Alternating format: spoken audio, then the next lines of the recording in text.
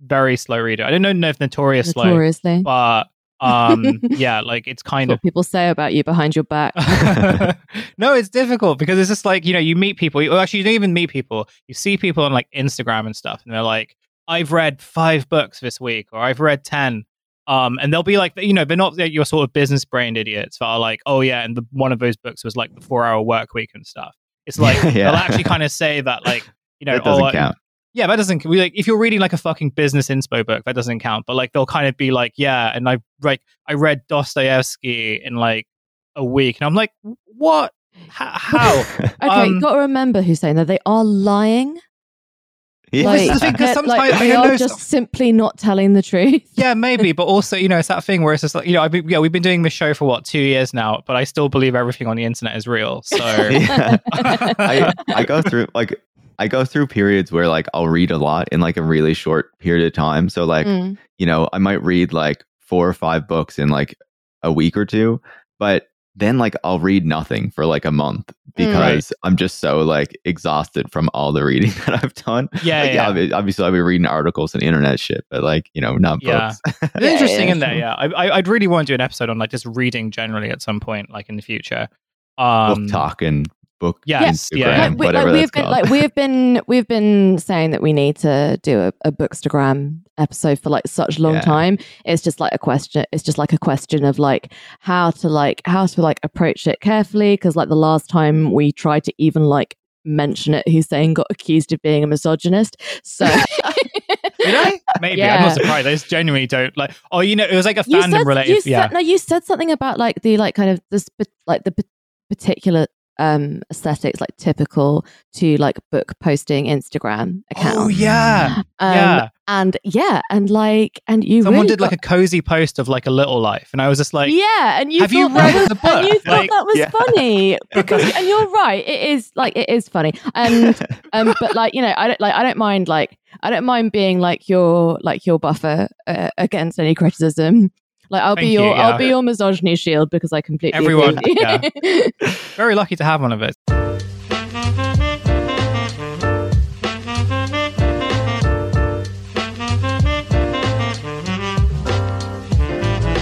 Hello and welcome to this episode of 10,000 Posts, a show about how everything is posting. My name is Hussein. You can follow me at hkazvani on twitter.com. My name is Phoebe. You can follow me on Twitter at prhroy. And this is a free episode of 10,000 Posts. If you are interested in listening to more content, including like really good interviews, hangouts with our friends, good movie reviews and stuff. There's lots of good stuff on our Patreon. You can subscribe for $5 a month, patreon.com/10K Post Podcast. All your support goes into helping us do this show twice a week. Something that we enjoy doing, but also it is work, and we would, it's nice to sort of get your little treats for that. Now look, if we were like, but if we were in like maybe just even a few years ago, or like a decade ago, we would be rewarded not with like $5 treats, which I don't know what that could get you in like a 7-Eleven or whatever now. But remember those days when like you would get like a car and stuff? Is that a thing? A car? Okay, I'm sort of just like assuming based on the fact that I've never, but I've seen on TV shows that like when someone got a promotion for their like office job, it'd be like, yeah, we'll give you like a golden handshake, which includes like this really cool like Maserati or whatever. Look, like a company car. Yes, yeah, right. We would have company cars, but the problem is that we can't afford company cars, and we shouldn't want company cars, but mostly we can't afford company cars.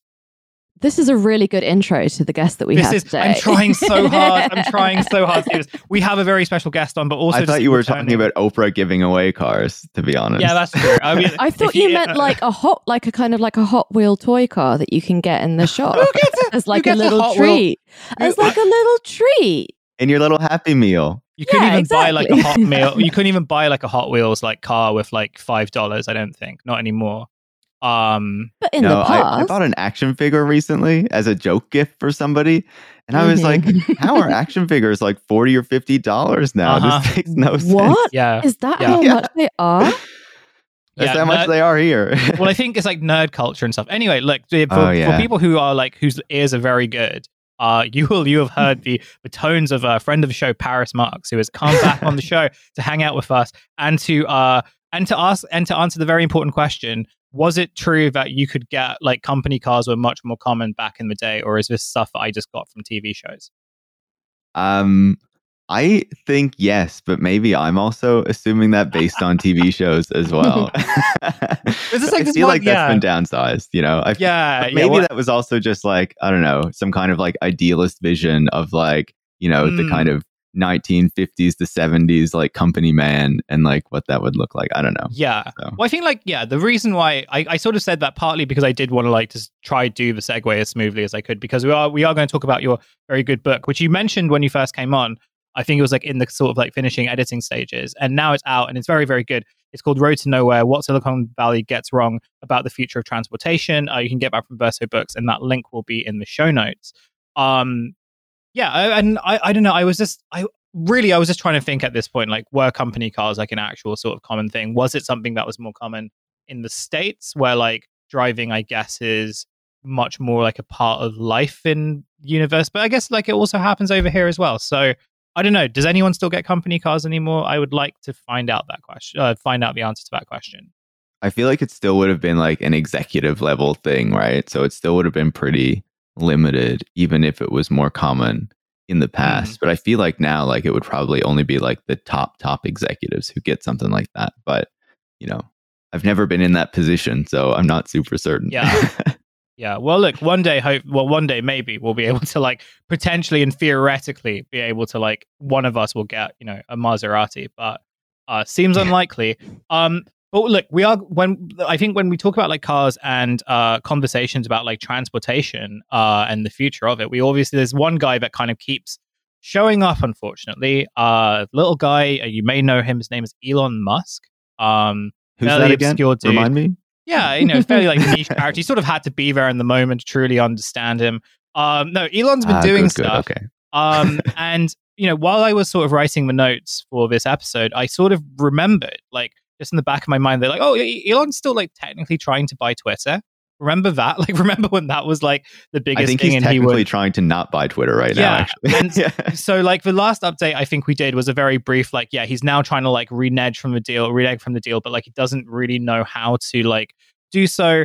Twitter I'm not like a legal brain. I especially don't know what kind of like competition law in the US is currently like. So apologies if I sort of butcher like the specifics of it, but you know, when he first sort of made the announcement, so he owns, I think, 9% of Twitter at the moment. When he made the announcement that he was going to like buy the whole thing, there was like this big controversy over like, what is he going to do with Twitter? And like, you know, the fact that he's sort of friends with a lot of these kind of like right-wing weirdos and sickos, and that his politics is very much rooted in that kind of like what is essentially like an emerging like techno-fascist movement. You know, what's that going to mean for like one of the biggest platforms online, and one that we're sort of all kind of integrated to in some form? More recently, he's been trying to get out of it, and he tried to get out of it first by claiming that Twitter had like understated its bot problem, and the number of like autonomous like accounts that were just like posting spam and everything, bearing in mind that like both the bots and the spam stuff have been very crucial to like the growth of Tesla and the growth of his projects and the growth of him as a personality, in the sense that like tweets that he does can like literally move markets. So he's still trying to sort of go with that. There was a Twitter whistleblower that came out a couple of weeks ago called Peter Zatko, who like among the other revelations that he told the media, he kind of agreed with Musk in the sense, like, by saying, but yeah, Twitter definitely has like this bot problem that it just like is kind of underselling to investors. But that hasn't really seemed to help Musk's case out right now. And next month, I think there's going to be like a further decision as to like whether the sale needs to go ahead or not. And if it does go ahead, he's going to be paying for Twitter way above the rate that he could have done. You know, true business mindset. Like, ultimately, bear in mind that all this play was basically done to try own the libs and impress Tim Pool. Those are the only reasons why he's doing this thing. And I find that incredibly funny. But the reason why I bring this up is I think there's like something quite interesting going on, in the sense that it sort of explains like what I kind of think is the Musk playbook. So he isn't really talking about Twitter very much these days. like when he's not talking about like eugenics or talking about like forced birthing, like for his like Mars projects or whatever, he is now like trying to, well, I don't know whether he's trying to distract, but he's at least sort of trying to focus on other projects. So he's doing like his like rocket shit. He is, I think like next week or in the next couple of weeks, he's set to unveil like the Tesla like automaton. I don't know what it's called, but like that thing where, you know, it was supposed to sort of be like a humanoid robot, and the first presentation of it was just a guy in a morph suit who pretended to be a robot.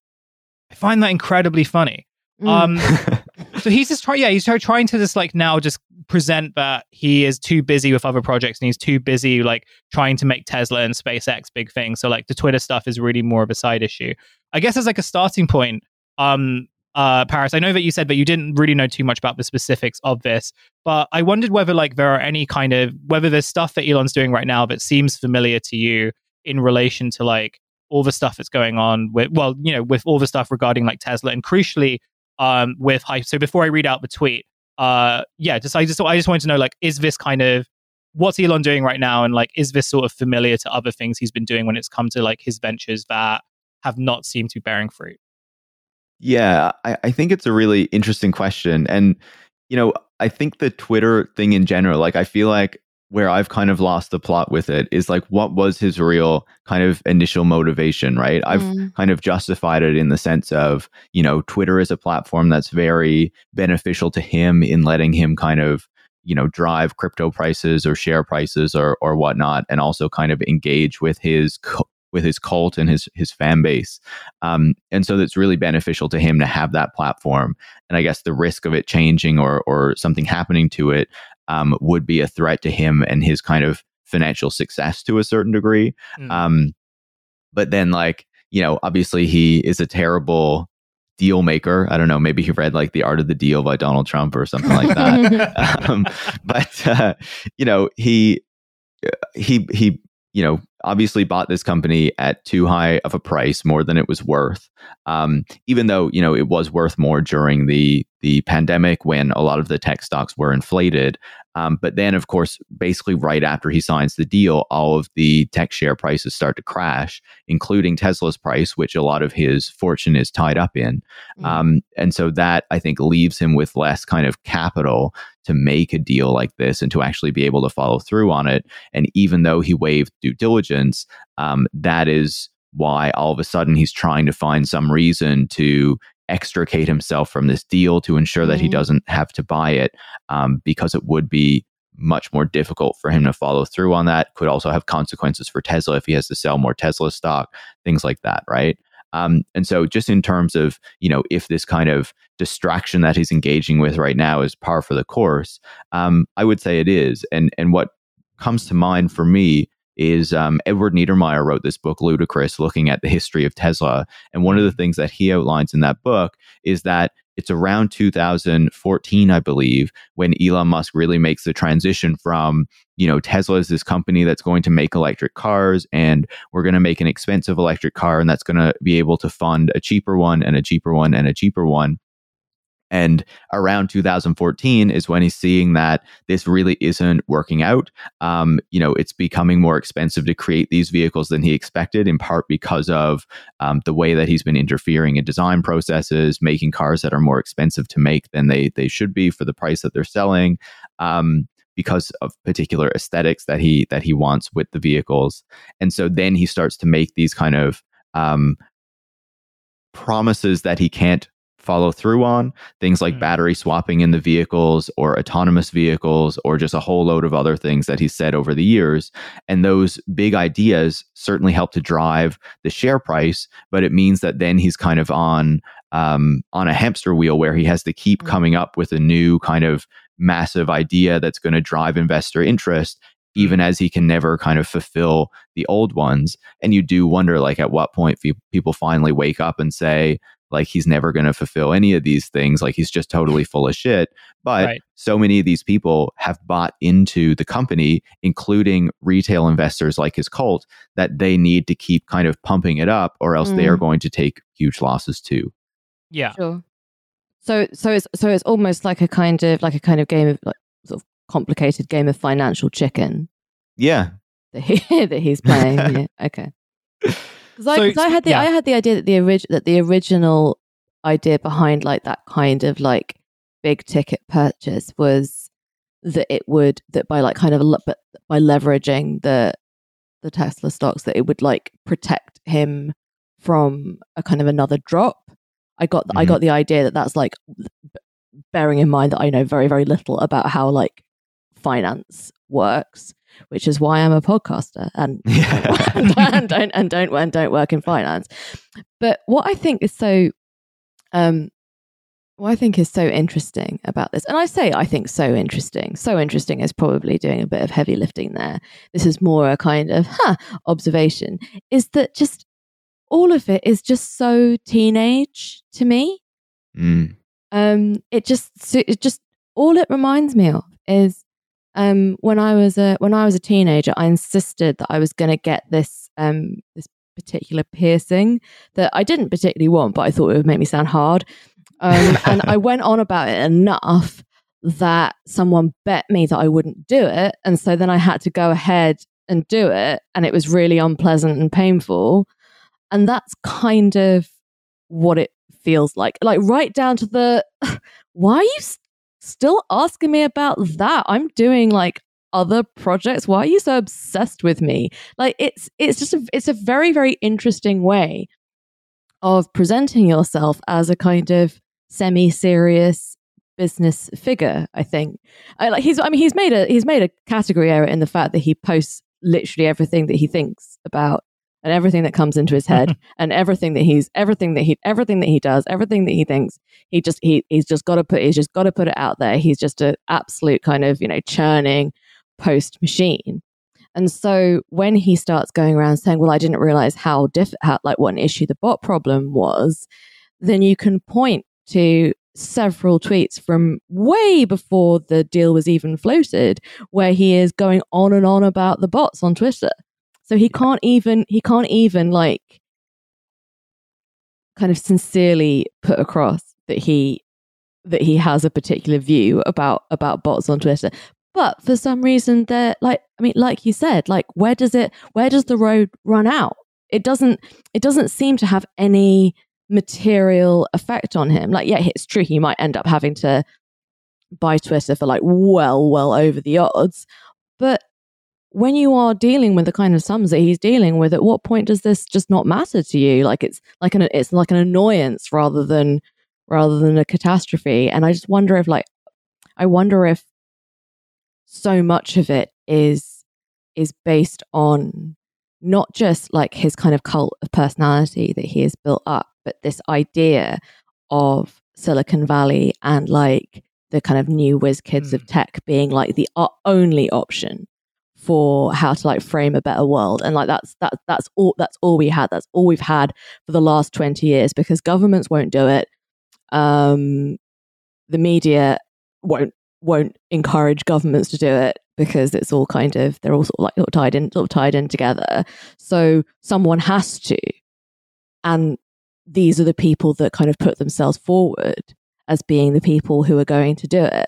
And I had a really interesting observation the other day, which is that people on the left, people anywhere on the left, should seriously rethink their use of the word progressive, because actually, in order to kind of sustain any kind of life on Earth, progress is actually not what is needed, particularly technological progress, or at least certainly technological progress in the specific areas that we're talking about. Like obviously, like medical technology progress is like a good thing, but yet this is never. We talked about this with Jathan from This Machine Kills. It's never medical advances that people go on about ever.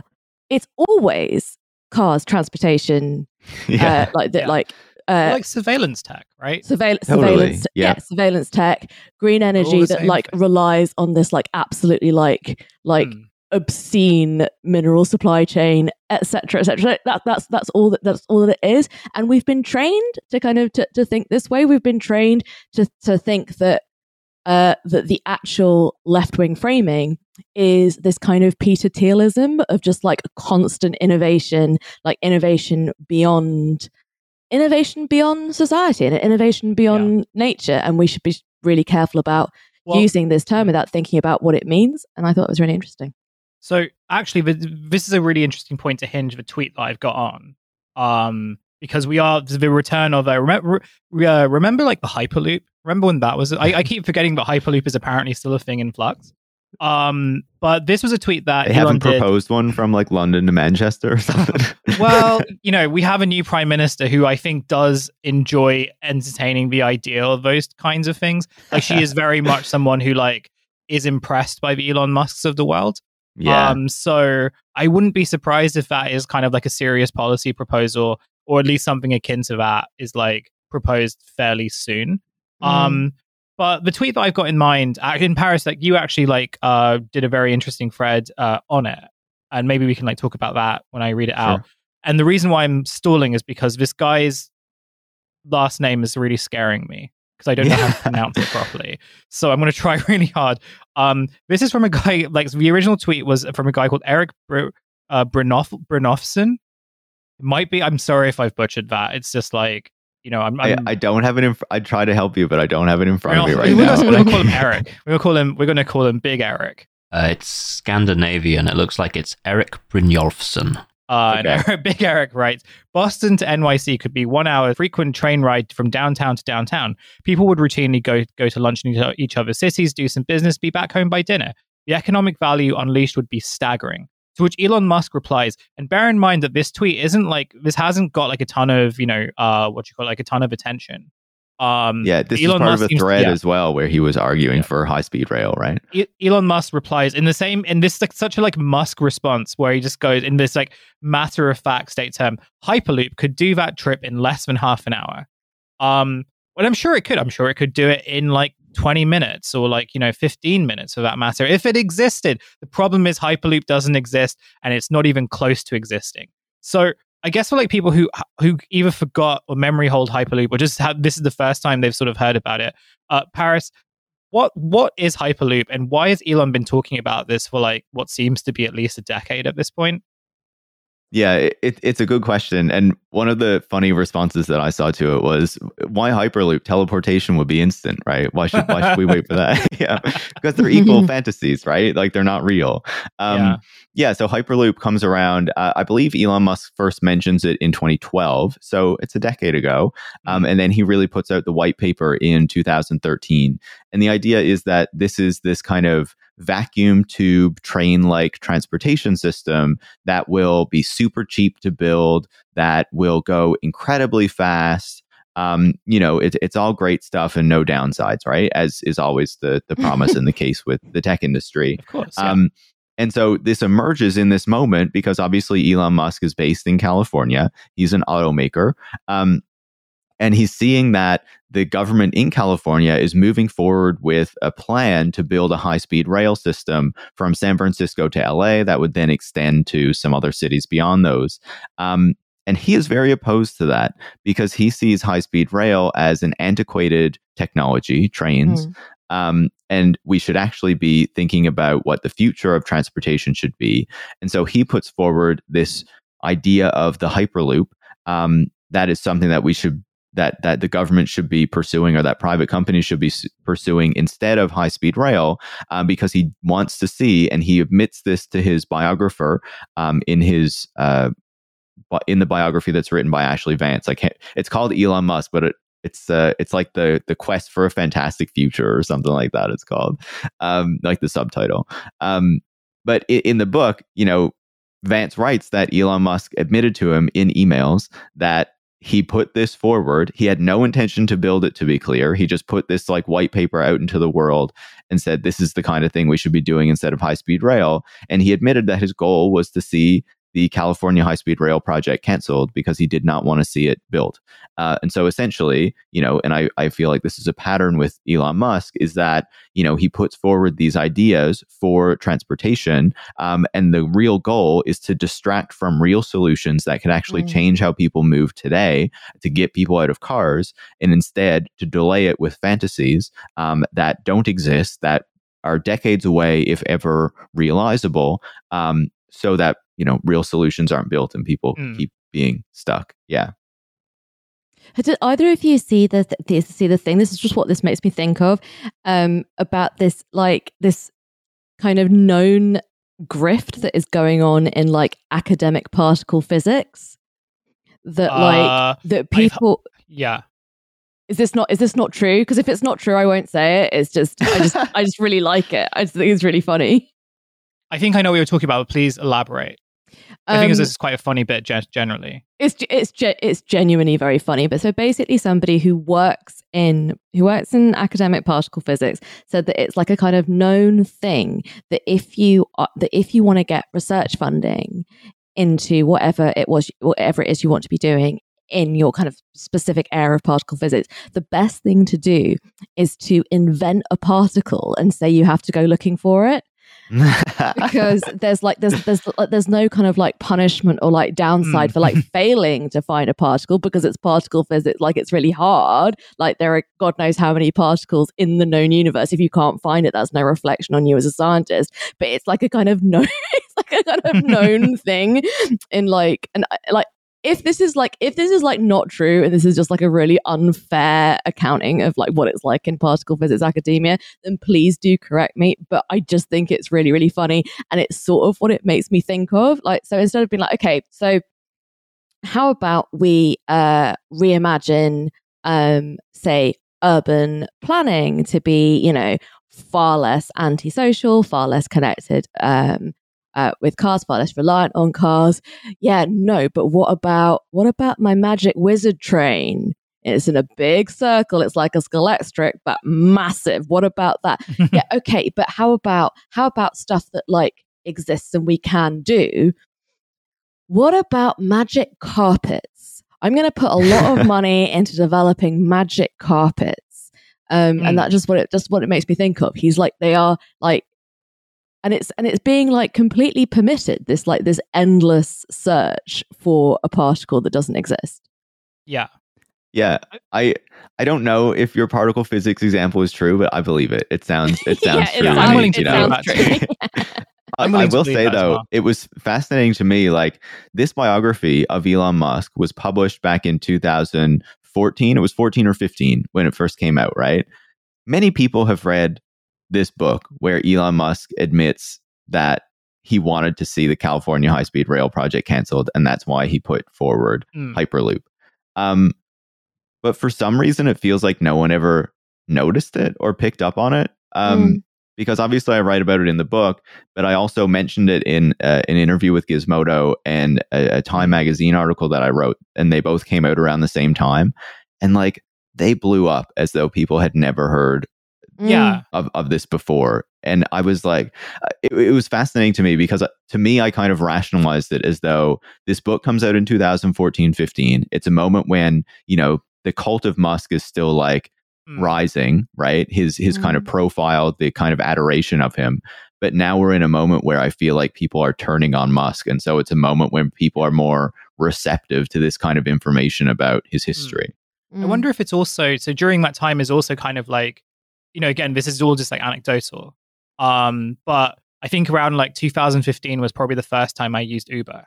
And it was around about the time when like rideshare had just sort of come into this country, and like, lots of kind of parts of the city, which are now, so where I live, like, there are lots of Uber drivers now, in quite like a working class area of Southeast London. But like back in the day, like there were to use Uber and stuff, you would have to sort of go into the city. So it was like a very, very novel thing. And I wonder whether like the idea that, you like rideshare was going to be the future, or that like you didn't need to sort of like take tubes and buses and, public transport. And like in a city that's like actually kind of quite good for public transport.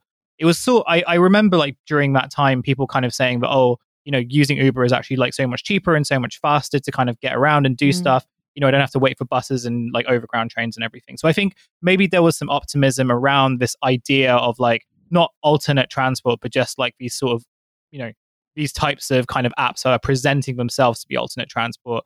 And Musk is kind of really spearheading, or at least sort of like at the forefront of that. And you're right, it touches into that whole idea of like tech guys still sort of being seen as kind of benevolent, apolitical geniuses that are kind of the epitome of efficiency and are benefiting from like a post-recession economy, which kind of allows them to present themselves as being like technological geniuses.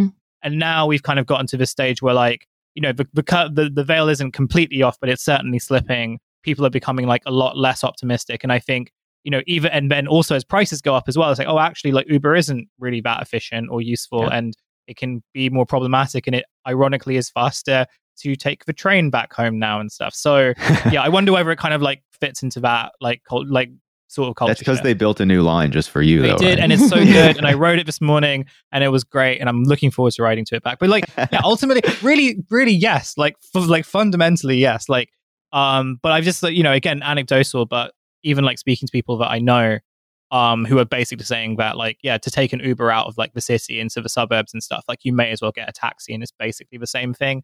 And like you'll kind of be like marginally safe, safer doing. I again, like I don't like make assumptions and stuff, but it's more about like that kind of the lack of kind of like rose tinted glasses around these services. Even like the new ones that are coming out, like your whole like Gorilla's grocery delivery services and everything. There just seems to be like a lot less kind of like non-manufactured optimism around these things that like, oh, this stuff makes our life better, because I think objectively it's very obvious that these things don't.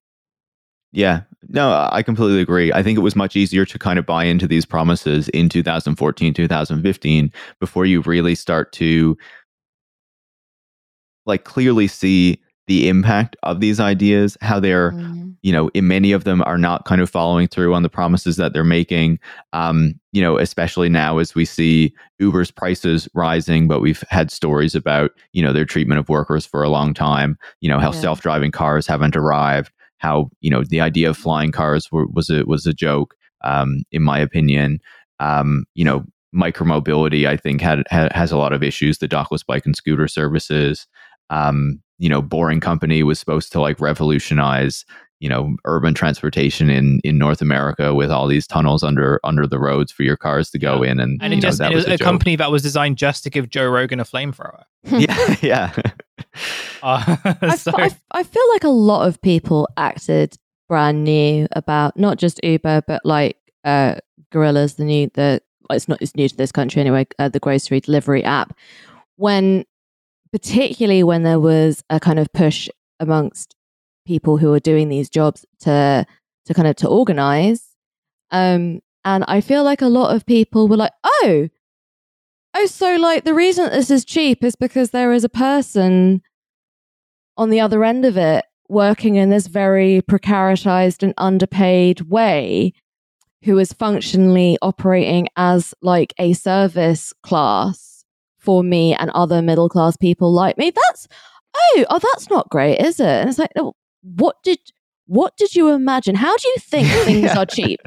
How do you think things are personally inexpensive? And like I've said this before on the show, and I'll say it again. It's a very, very successful transplantation of the utter thoughtlessness about in the global north about supply chains in the global south, but it has been transplanted onto your doorstep. And like at least part of that is down, I believe, is down to the demographic character of most people who are like working for apps. I think people basically, I don't think they would acknowledge this. I don't think they would cop to this. I don't even think that they would realize that they're thinking it, but I think somewhere they think it's okay for Black and brown people to basically earn very little in order to purchase my convenience. And I think it's very interesting that people like now are going like, yeah, but how can someone deliver your groceries in 10 minutes without like putting themselves at risk in the traffic, without being under some like kind of terrible target system? Like, how are they actually doing that? And it's just a bit like, duh, come on.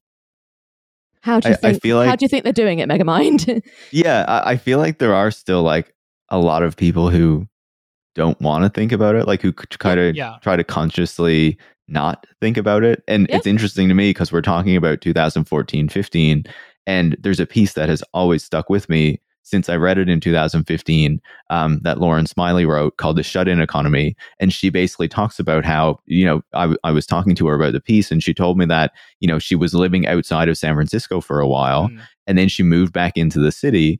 And she was like, all of a sudden, it seemed like everything had changed because these gig services had arrived. And obviously, they kind of took over in San Francisco before other places because, they were services that were designed to serve the needs of tech workers and then sold to everybody else. And she was like, you could very clearly see how it was kind of like dividing the city between the served and the servants, right? And sure, these services allowed a few more, like a slightly larger percentage of the population to become the served instead of the servants.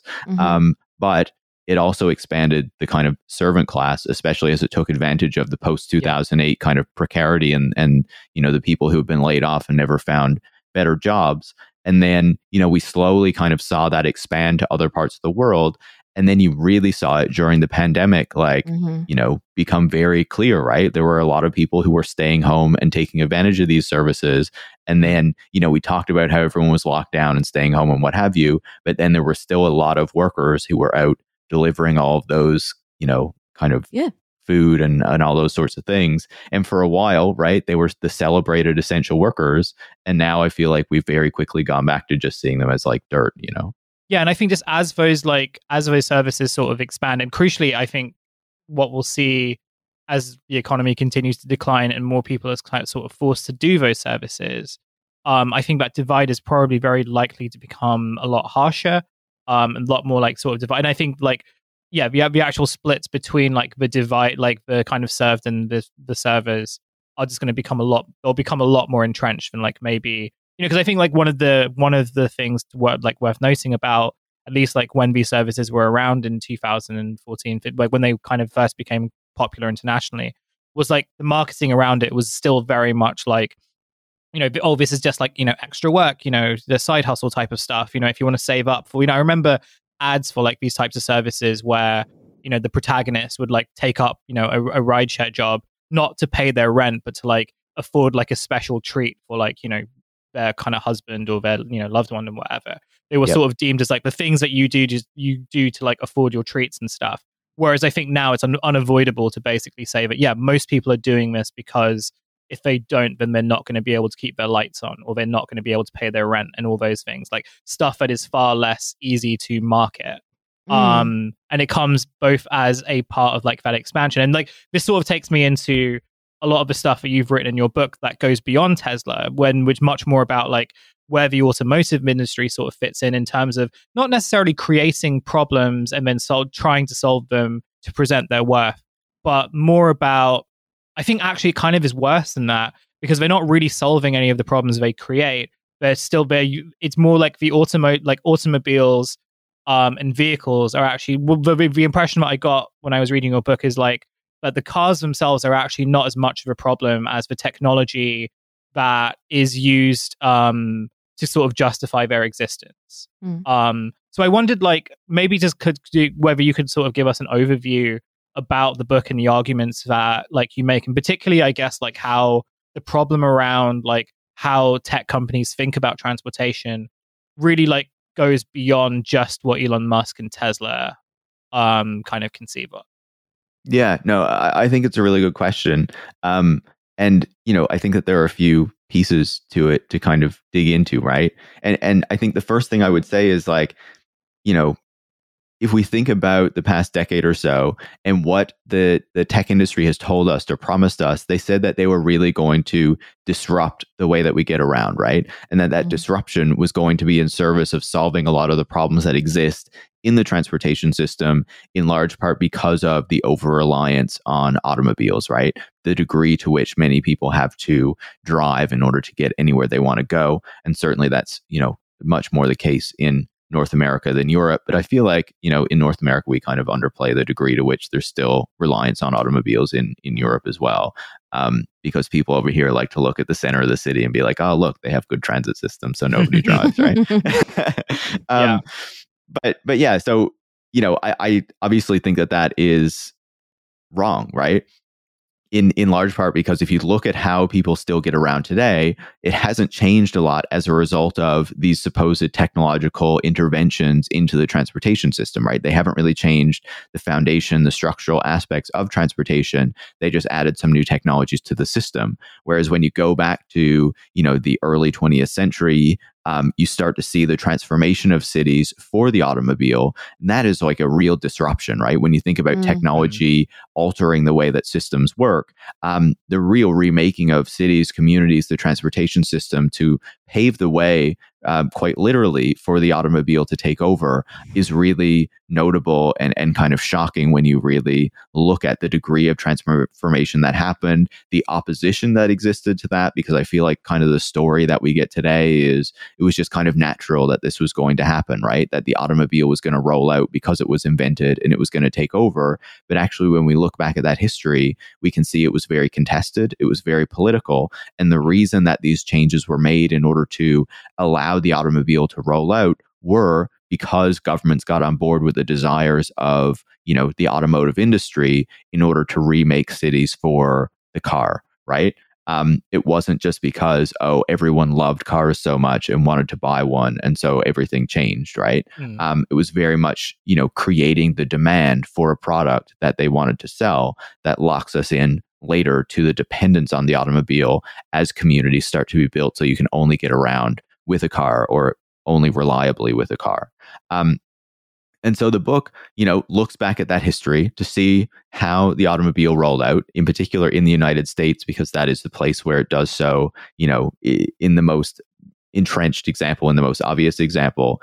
And then also it looks at the history of the tech industry, because, that is where Silicon Valley is. So it looks at the kind of American history of the development of technology, where this industry comes from, the degree it relies on public funding and the ideas that kind of, help to propel these solutions.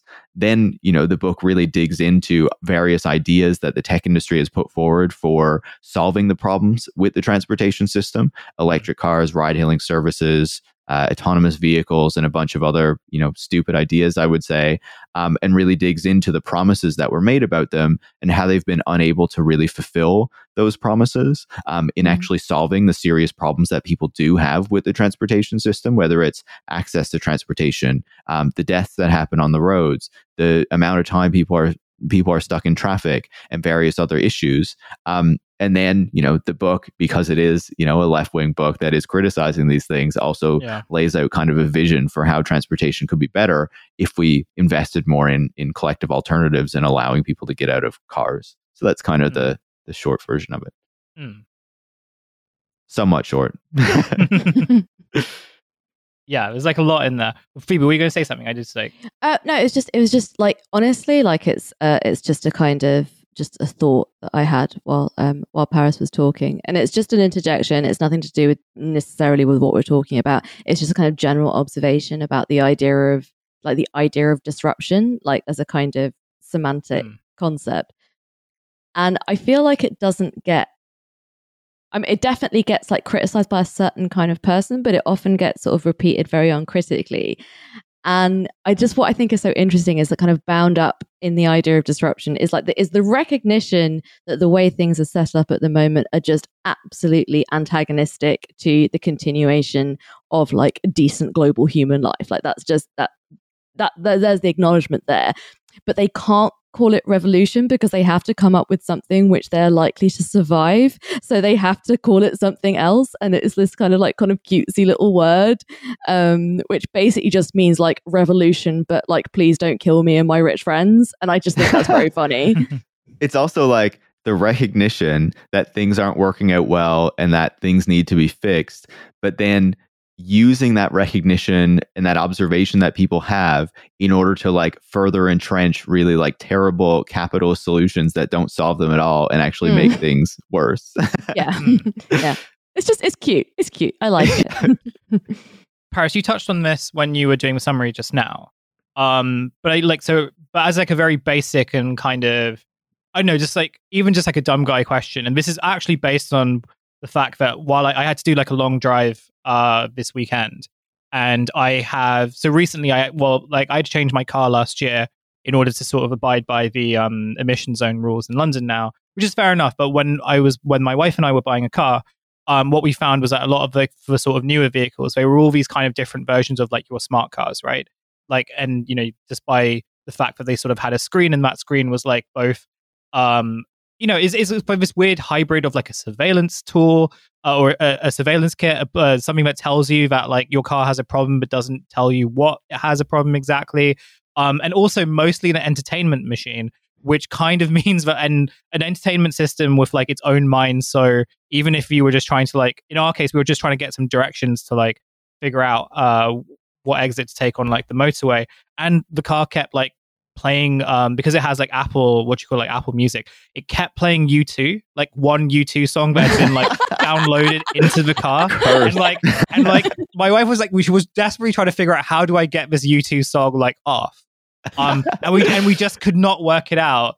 Like, they've not only added the U2 album to every phone and iPad and Apple device, but into your cars now too. Right. And like, I was genuinely worried that if I tried to sort it out, you know, I can't drive and try to figure out this thing. But like, there have definitely been like cases where people have gotten into accidents because like they've been paying too much attention to the screen in their car, which basically controls like the way that their car moves. And with some of the Teslas, like, you know, there was that tweet, I think a couple of months ago, maybe we talked about on this show, where a guy was like, the screen on my car, like, it got stuck in landscape mode, so it just kept playing this film and I didn't know how to get, so I had to like stop on the side of the road, and like then my car wasn't working and all I could do is watch this film, and I couldn't do anything until the film finished. I don't know whether that's exactly how it went, but like it was definitely to do with the fact that like the screen just wouldn't move from landscape mode, and like there was nothing you could do about it. And I guess like this is the future where the companies just play ads before you can change any features on the car, and you just need to sit there and wait. Yeah, basically. And those ads are all like whatever fucking U2 song I had to listen to like for an hour on the road. But I guess like it brought this kind of question on, which was like, okay, I understand.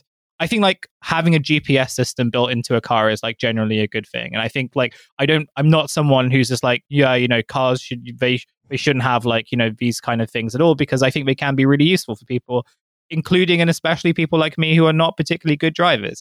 But how have we gotten to this point now where like the systems inside these cars are not just like things to help you drive a bit better or to make that drive easier or more comfortable? They've had to sort of turn into these like basically living inside a computer. And what have the implications been in terms of both how cars are designed, but also just like how infrastructure, like even roads and other forms of like infrastructure for automobiles, how they're designed as well? Yeah, I think it's a really good and a really important question. And it's one that I don't actually get into so much in the book. Like, you know, I look at these grander ideas, but not these sort of more nuanced ways that the technologies are working themselves into the cars. And one of the things that I often say about the tech industry's kind of proposals for transportation is it's not so much to disrupt the transportation system in the way that they would suggest to really kind of overturn things, but rather they see that, you know, the transportation system as it exists today has been very profitable for particular interests, whether it's auto companies, oil companies, you know, suppliers to the auto companies, things like that, garages, what have you. And they want to, you know, insert themselves into that relationship so that they can start to extract some profit from it as well, right? And so I think that that's an important way to understand the approach of tech companies to transportation and to the automobile in particular. And so what we see with the automobile is that more and more digital technology and internet connectivity has been added to it over the past decade or so. And so, you know, the cars themselves now are often connected to the internet, or like, you know, through the mobile networks or satellites or what have you. They have a ton of these features on them, these apps, you know, the kind of growing digital service, like, you know, the touchscreens essentially that are on the cars. They are collecting more data on what you do in the car, and they are sending that data to the various companies that own them or that they have relationships with. Yeah. And so, you know, I think that there are a few pieces of it that are concerning, but I think if you're talking about, the touch screens and the digital entertainment systems that are in the car, Tesla is the one that really kind of pioneered these large touch screens that even remove a lot of the knobs for changing the music or adjusting the temperature or what have you, and putting that all into the touchscreen, right? And the argument with these systems was that if you put more and more of the functionality within these touchscreens in the cars, it's going to make people less distracted because they won't be looking at their phones so much. But studies increasingly show that actually these large screens in the cars are making people more distracted, and as they're moving more and more functionality into the screen, that's making it more difficult for people to pay attention on the road because if they need to adjust the temperature now, they don't have any tactile feedback. They just need to use the screen in order to make the changes, right? And so I see that as there was this promise that autonomous vehicles were going to be ready by now, right? They were going to be rolled out. We were all going to be in these little robo-taxis. And then it was clear that they really overestimated the ability to advance that technology. However, we've still seen the changes in the designs of the cars so that more and more is put into these big screens. The screens are getting larger and they are kind of treated almost as entertainment devices, even though we have not succeeded in developing the autonomous driving technology to actually let us not pay attention to the road, right? And that then makes driving more dangerous. Yeah. Do you think part of this as like a kind of as a sort of technique is to kind of create an entire sort of industry which is like adjacent to these cars? So it's like a way of kind of like diversifying your business output, because it means that like only certain kinds of people are going to be able to fix them as well. So it's this kind of standard tech industry job creation stuff. It's like, yeah, but you've created a bunch of jobs to fix the things that are bullshit in your car. Like that's not job creation. That's like I don't know what it is. I can't think of a good non-suable term for it. But yeah, well, one of the things that I worry about, like in relation to it, is I think it's pretty well known now that Tesla has severe quality issues in the construction of their vehicles. Right? They're known for having terrible kind of build quality. And one of the things that came out a few years ago is that Tesla and Elon Musk made the choice to use these screens in the cars that were not made for automotive use, right? And so that they wouldn't actually hold up to long-term use of the car and would tend to fail after a few years and have to be replaced. And so adding more of these technologies into the car adds more points of failure for the car itself, that can mess up the driving experience, that can cause it to need maintenance more often. And the parts themselves can not hold up to the driving conditions that people actually experience, or, the ways that people drive. And that can mean issues for the cars as well. And then the other piece of this, you talked about building an industry alongside the car or finding new ways to kind of pull profit from the car, instead of getting people out of cars, of course, because, automobility is very profitable. That's part of the reason why it's dominated so much of the transportation system. When you force everyone to buy a car, pay for insurance, pay for maintenance, pay for gas, or what have you, there are many other ways that people profit from that single purchase and from forcing people to rely on cars, that now the tech industry is entering and finding new ways for it to extract profit from the car. So it gets the data on where you drive, on how you drive, on how you use the various systems. And then that data can be sold to insurance companies, to, anyone else who wants whatever kind of travel data and things like that. Yeah. And so there's a whole kind of profitable industry that's being built around it as more digital technologies are integrated into the car. With built-in obsolescence as well. Totally. Which is very funny for this guy who is like presented to like most people, like if you don't spend a lot of time thinking about this, completely uncritically as like the environment guy. And so much of this is like, it's absolutely relying on like the planned obsolescence. And like, I bet you can't like take these parts, like these cars apart yourself.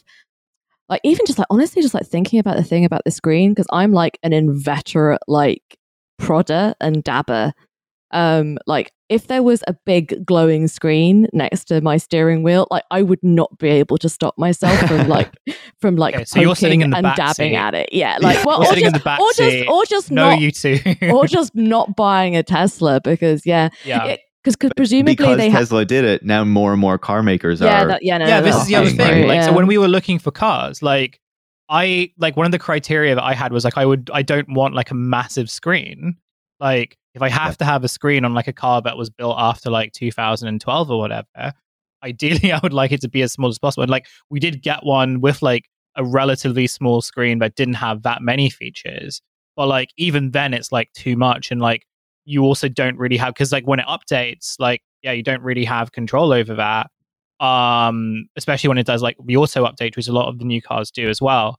And I don't want to go too much into like the specifics of that, but what I was actually thinking about when you were explaining about like the kind of design, like that sort of replaceability and like kind of constantly sort of going through those cars is sort of built into at least kind of like the Tesla system. And I wouldn't be surprised if like other car manufacturers kind of envisioned it in the same way. It's not like, the obvious example, the obvious like parallel would be like to cell phones. And like the fact that like, iPhones are not kind of built, or like even Android phones are not built to sort of like have for a long time. But like the economy around it actually is not that dissimilar from like social media platforms, right? Where like the value it's presented, or at least kind of like the marketing is very much still, we're connecting people like from all around the world together and we're making the world a better place because of like the exchange of ideas and communications and relationships. But like the actual value of these platforms that don't really do that type of stuff anymore is actually just like how much it can extract from users who's like as they spend more time on it, and more importantly when they're sort of forced to spend more time on it.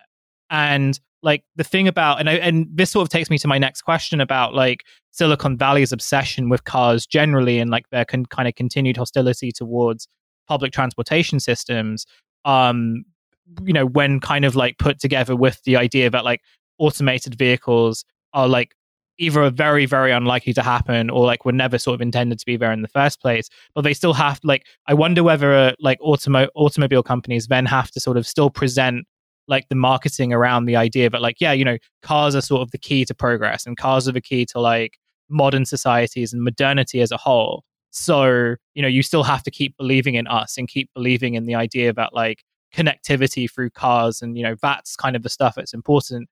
And therefore, this technology that we keep introducing into these cars are essential to sort of like maintaining that goal.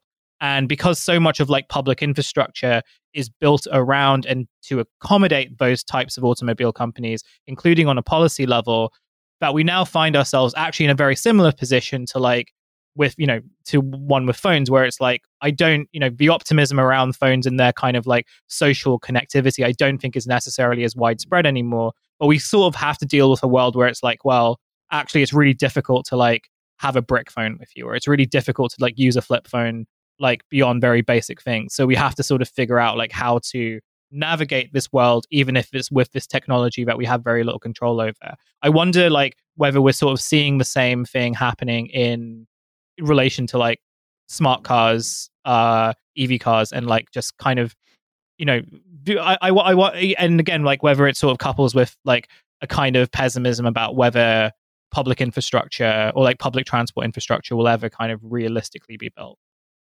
Yeah, so I think there's a few things there, and I think it's a good question.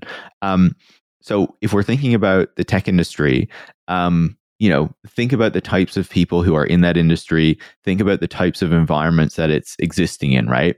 A lot of the tech industry is still quite in like suburban parts of the Bay Area, especially, the larger tech companies, right? They're used to this kind of suburban environment where you'd be driving everywhere.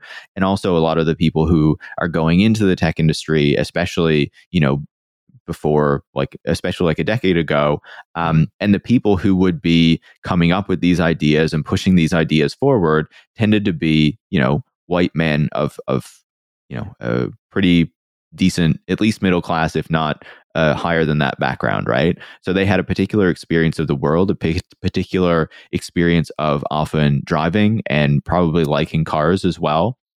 Yeah. Like if you think of someone like Elon Musk, for example, he even he didn't start a car company, he took one over. But that history also tends to get rewritten because of how he's presented it over time. But so these are like a lot of people who, are interested in the automobile, who tend to get around in the automobile, who wouldn't want to take public transit themselves, especially if you think about, they grow up in American cities where public transit is underfunded, is seen as how poor people get around and whatnot, right? And so, when they think about how they would fix the transportation system and they think about their particular experience with the transportation system, it's how do we fix the automobile or the problems with the automobile? And since they are kind of a more libertarian, techno-deterministic bent, their approach to the problem is not we need to address the politics of transportation that have made the system the way it is today, but rather how can we invent a new technology that is going to solve these problems with the automobile, with transportation, and not even going so far as to think that maybe some of these problems are just inherent to the kind of mass reliance or mass use of automobiles in the way that exists today, right? Where most people are reliant on them. And so as a result, most people are stuck in traffic because the geometry of that just doesn't work, right? There's not enough space for all those vehicles. Sure. And so that is not something that they can think about. But to your point on, the response to that, I think that is the way that the tech companies respond. But then if you think about how, other people respond, how governments respond, I think that is an issue, right? Because we are several decades into the neoliberal experiment of hollowing out governments, of, reducing their capacity. And so if you look at, one of the things that was really important to me for the book was to go back and look at how the automobile took over, right? And as I said, that wasn't because the technology was invented and then everything was remade, but rather because the government, was kind of in cahoots with the automakers. And then they decided to make investments, to change policies, regulations, and whatnot, to encourage automobility, to build out the road network and the highway system and all those sorts of things to really change society, right? And so today, if we were going to have those kind of structural changes again, that would get people out of cars and make it more reasonable and accessible for people to take transit or cycle or get around in various different ways. First and foremost, you need the government to step in and actually, take the actions, make the political decisions that are going to enable those choices to be made by individuals. And so then I think it's completely reasonable then for average people to look at the state of the transport system and say, well, I'm going to have to get an electric car, or hopefully these technologies work out because this is just what we're stuck with. And obviously the government's not stepping in to change anything or make it better for people to get around in a different way. Maybe it's a bit different in your case. They built a whole Elizabeth line for you, but not everyone gets that. For me specifically, yes. Yeah, you're right. Yeah. Yeah, I'm just trying to process it all. I think one thing that I was also just thinking about how the sort of rise in kind of services around, or where sort of the automobile kind of is central to I don't know the percentage in terms of how it contributes to the economy, but I guess somewhere like San Francisco, where I think, as we mentioned at the top of the show, you have these services like Gorillas and Uber and all these other types of rideshare services or delivery services that make up so much of economic life in most places. And I wonder how much this has kind of been used by people who manufacture smart cars and manufacture these types of these tech systems inside those cars to sort of justify their existence. And how, because this kind of as you mentioned, the hollowing out of the state and kind of, the consequences of, neoliberal government kind of means that by sort of trying to talk seriously about the elimination of so many all of infrastructure that prioritizes cars, or at least trying to minimize the harms that it causes on an environmental and social level, or even entertaining the idea that we should have a few more high-speed trains are really good and we should have a few more of them at the very least. I wonder how much of the sort of economy around ride sharing and the gig economy automobile sort of reinforces the existence of those services. I guess in the way where it's like, well, these guys have created the economy that we now live in. And so talking about eliminating them really does mean that we also have to like rethink how we live as a society and like what our economic priorities are. And that's like a project that like no one is really willing to kind of like be like no one really has the political will to like examine or entertain. I don't know if that makes any sense, but no, like it's completely right, you know, because the way that we have structured the transportation system and our communities has shaped the way that we live, the way that the economy works, you know, the way that services are delivered to us. And so that's exactly right. And one of the things that I think stands out to me about like ride-hailing services, for example, is that they emerge and they promise to, you know, solve a lot of the problems with the transportation system. They're going to reduce car ownership, solve traffic because it's going to make it more efficient for all these cars to get around. It's going to be better for the environment because, you know, people aren't going to be driving their own cars as much. It's going to be more accessible for people because it's cheaper, more affordable, more efficient, and all these sorts of supposed benefits that are going to come with it. And then a few years later, you know, independent academics are able to, you know, actually see what the consequence of Uber and these ride-hailing systems were. And it was basically the complete opposite of what they promised, right? It did nothing to car ownership. It made traffic worse. It was worse for the environment, you know, produced more emissions, tended to serve young college-educated people with above-average incomes in cities. I tend to note that's like your typical tech worker in many ways. And it was also found not to complement transit systems, but to take people away from transit systems, right? Mm-hmm. And so I think that you know, ride-hailing services emerge at a moment when we're starting to have the conversation about how we're going to address the problems with the transportation system, but also the contribution of the transportation system to climate change, right? And they arrive and they say, look, we are going to produce all of these great benefits, still using the car, still using the traditional infrastructure, just with a new technology that's added to coordinate how these cars get around. And then as a result, you know, you don't need to make the difficult investments in transit infrastructure or these more structural changes to the system because we are going to solve the problem with this new technology. And this is the case with many of these, you know, supposed solutions to transportation and the problems of transportation is, you know, we just have this new technology. This will solve the problem. And this allows you, the political class that doesn't actually want to do anything, to step back and say, look, you know, the tech companies have solved it. So now we don't need to build the new tram line or improve the bus system or what have you, right? Yeah, absolutely. Yeah. Okay. So like I'm trying to like be a better person and you know, be more optimistic, at least with like endings, because you know cynicism is a young man's game.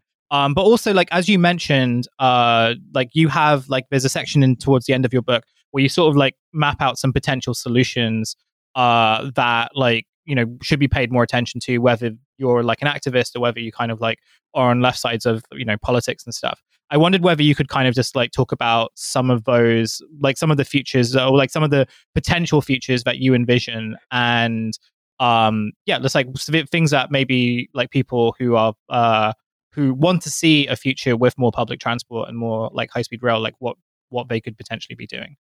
Yeah, absolutely. So I think that there are a few key pieces of this, right? Like if we're going to solve the problems that exist in the transportation system today, I think that really requires for, you know, us to basically force the government to step up and make the investments that are necessary to make that happen, instead of just hoping that tech companies will invent some magical technology that's going to fix it all for us, right? And so what we really need to see then is greater investments in the transit system in order to make it more reliable, more frequent, more affordable for people so that they can use it, so that those services are better for people, more accessible, available in more places, you know, especially in places that are more rural where these things are less accessible right now, even suburban. And also to make the investments in cycling infrastructure so people can feel safe riding a bike, so that people know that they can store their bike when they go somewhere and it's not going to get stolen or taken or what have you.